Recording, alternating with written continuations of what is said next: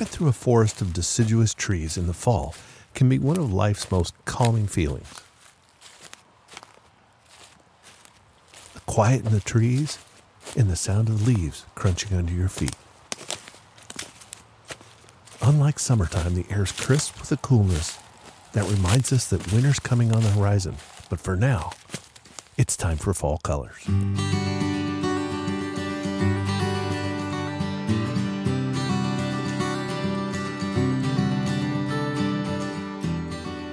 Hi, this is Terry Vanderheiden, your host of the Nature Photography Podcast. This episode is all about photographing fall colors.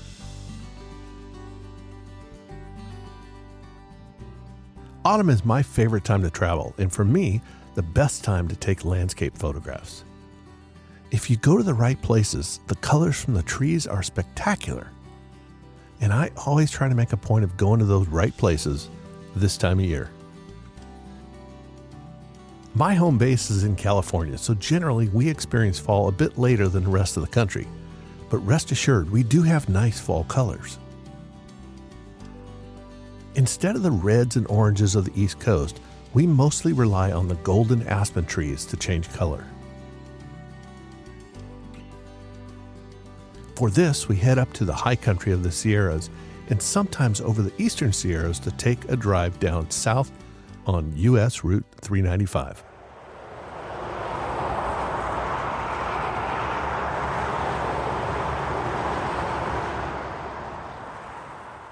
This stretch of road between Reno and Mammoth Lakes holds some great spots to get some nice fall colors. The time of year that you go on your trek to see the fall colors is critical. Unfortunately, there's no set time that fall colors are at their peak. It changes slightly every year. In the high Sierras, colors can change as early as late September, but usually beginning October is best. In the lower land of California, fall colors can emerge as late as November and December. What needs to happen in a best-case scenario is a warm summer followed by a sudden, dry, cool down in the fall. Nights should be in the 30s and 40 degree range, while the days can reach 60 or 70 without having an effect on the color. It's the cold at night that brings on the color. For this reason, waking up in the morning can be like Christmas Day, eager to see what new color has emerged. I would encourage an early morning drive down 395 and looking mostly to your right or to the west. So you'll be looking at the eastern side of the Sierra Mountain Range. It's on these slopes you'll see groves of yellow color spilling down the mountain. Most of the time, these groves of aspen follow a natural water source down the hills. Where a crevice will form a creek, these aspen groves can thrive. Aspen trees are unique in that each grove has been started by one seedling that grows the root system and sends out shoots called root suckers to start other trees. A grove is one big organism rather than a bunch of individual trees. Interestingly, some aspen trees can live up to 150 years, but the root system can live thousands of years. There's one grove in Utah that's estimated to be 80,000 years old. The aspen groves are a blast to shoot. You can focus on a singular round leaf, on the white bark, the density of the grove. If you find a water source, capture leaves floating down the stream. You can get back and capture images of the entire grove or up close for individual trees. Consider getting to the base of the trees and looking up for a nice angle of white trunks shooting up into the sky with yellow colors against the blue sky. The peak colors of these trees don't last very long. You need to keep going back day after day to capture the best time where the color is. If you head up to, say, June Lake or any of the other destinations along this trek, look for the groves that are reflecting on the water. Your best bet is to travel to these destinations during the midday and find the best scenes to shoot, then plan which ones you want to go back to at dawn. Yes, dawn photography means getting up in the dark and making your way out to the spot that you've already scouted the day before. The window of light can be from about 7 a.m. to 9 a.m., so you really have to be ready to shoot. You can always go eat breakfast at 10 or later when the light's not so good. While color is the whole reason you're out driving around in the dark, do consider shooting some images that will be destined for black and white. The contrast of the white tree trunks with the dark knots in them can be very interesting. Shooting in black and white also is a great fallback when you've missed the peak color of a grove of trees. When on your search for fall colors, start early in the season and start at higher elevations. The colder nights of the higher elevations will make the colors change earlier. The rule of thumb that you can always use is if you're too early in the season, go higher up. If things are looking like you missed the peak seasons, go to lower elevation. Photographing aspen groves is a fantastic subject all over the West. Colorado, Utah, Wyoming, they all have fantastic seasons for fall colors. Keep in mind that while the fall colors make the image good, having a beautiful scene makes the image great. Take Grand Teton National Park, for instance. You almost can't go wrong with photographing the Teton Mountain Range any time of year.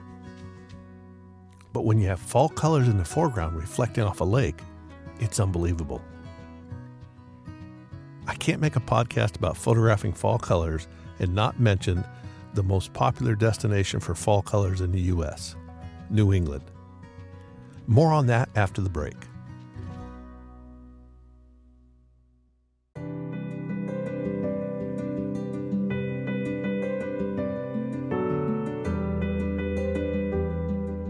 Knowing when to go to New England to see the vibrant show of colors in the fall will have you planning your vacation months in advance. Understanding how to forecast your getaway to the Northeast to see the peak colors is a very important part of the planning process. The states of Maine, New Hampshire, Vermont are all the first to get fall colors. If you remember, north to south is how the color moves through the states. This is going to be a good guideline for you. We know what makes the trees change: cold nights with comfortable daytime temperatures. However, seasons differ from one another based on how hot the summer was or how much water the trees have had access to. There's a lot of factors that go into it. In New England, you're looking for several species of maple and other trees that will get yellow, orange, and bright red, making every lake and stream you come across a photographic dream.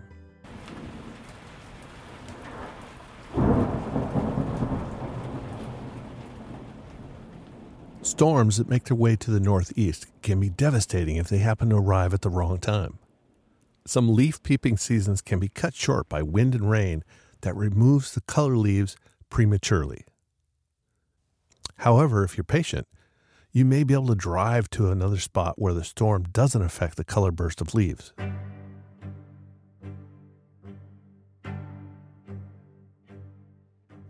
Keeping that in mind, it's generally colder in the north than in the south. The fall colors will gradually sweep down from the mountains and work their way to the flatlands as the season progresses. Trees are more apt to change from green to color when they're more exposed to the cold night air. For example, trees along a river or a lake will change faster than inland trees that might be protected from the cold. As a good guideline, start your trip in northern Maine, about October 1st. While Bar Harbor and Acadia National Park are great places to visit, you will have better color if you go inland away from the coast early in October.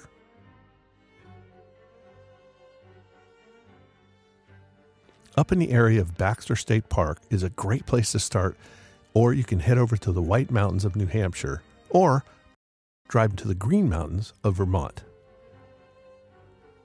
These higher elevations will yield much more color early in October.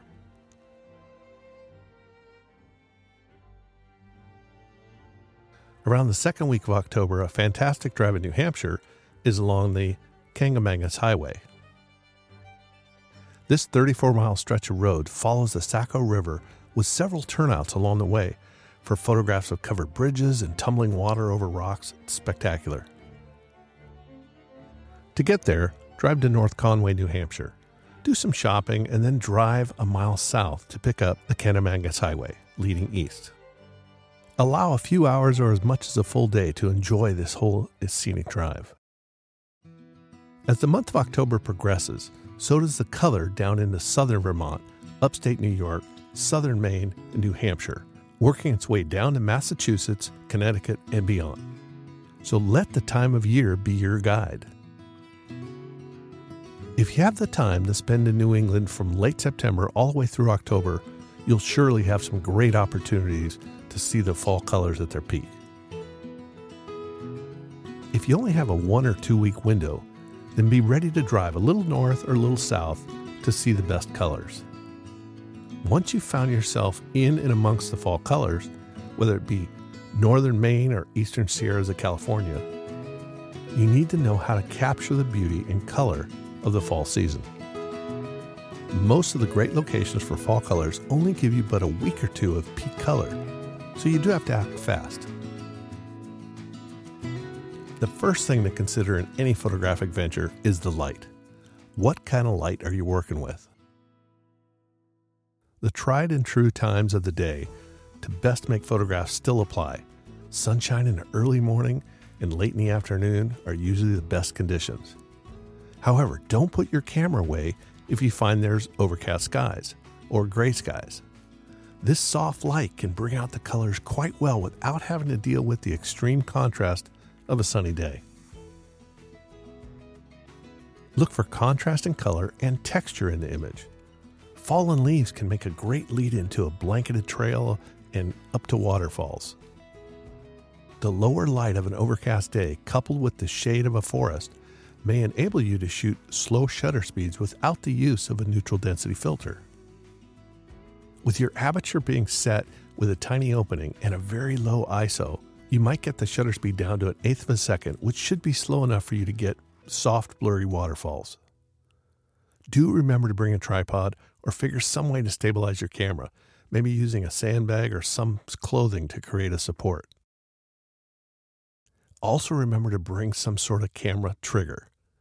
I would suggest a cable release, but if you don't have one, try using the self-timer to fire the camera without it being moved. If you don't have a big budget for camera equipment, I would still encourage you to put on a circular polarizer filter at the top of the list. Not only will it knock down reflections from rocks and allow you to see into rivers and streams, it will give you more depth to the color of the leaves. Also, most circular polarizer filters will cut the light by about 1.5 stops. That could be just enough light reduction that you're trying to get a slow shutter speed for shooting waterfalls or streams. While most people are on the lookouts for reds and oranges and yellow colors in the leaves, don't forget the cool colors. The accent of green pine trees and the blue of the lake or the sky will make the warm colors pop off the page. Keep an eye out for reflected color. Using a longer lens can compress the color in the image to make a beautiful background shot. Since you're likely shooting digital, give yourself options.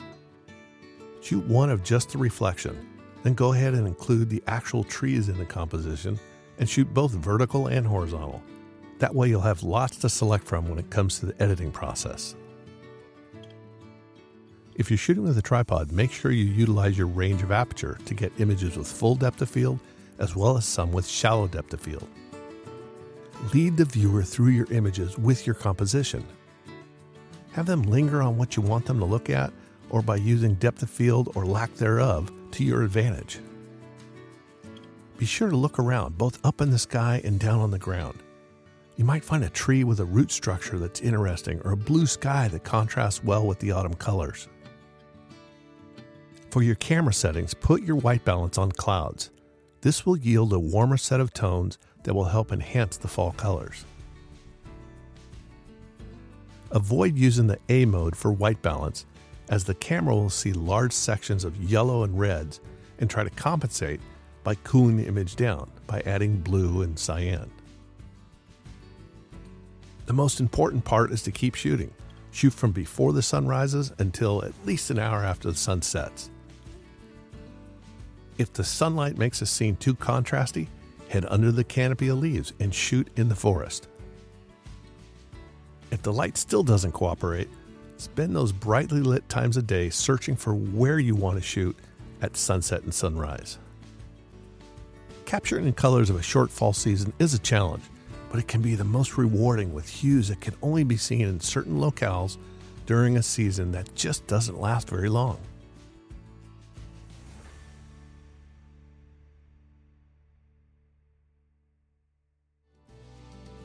If you're enjoying these podcasts, please take a moment to tell another photographer about it.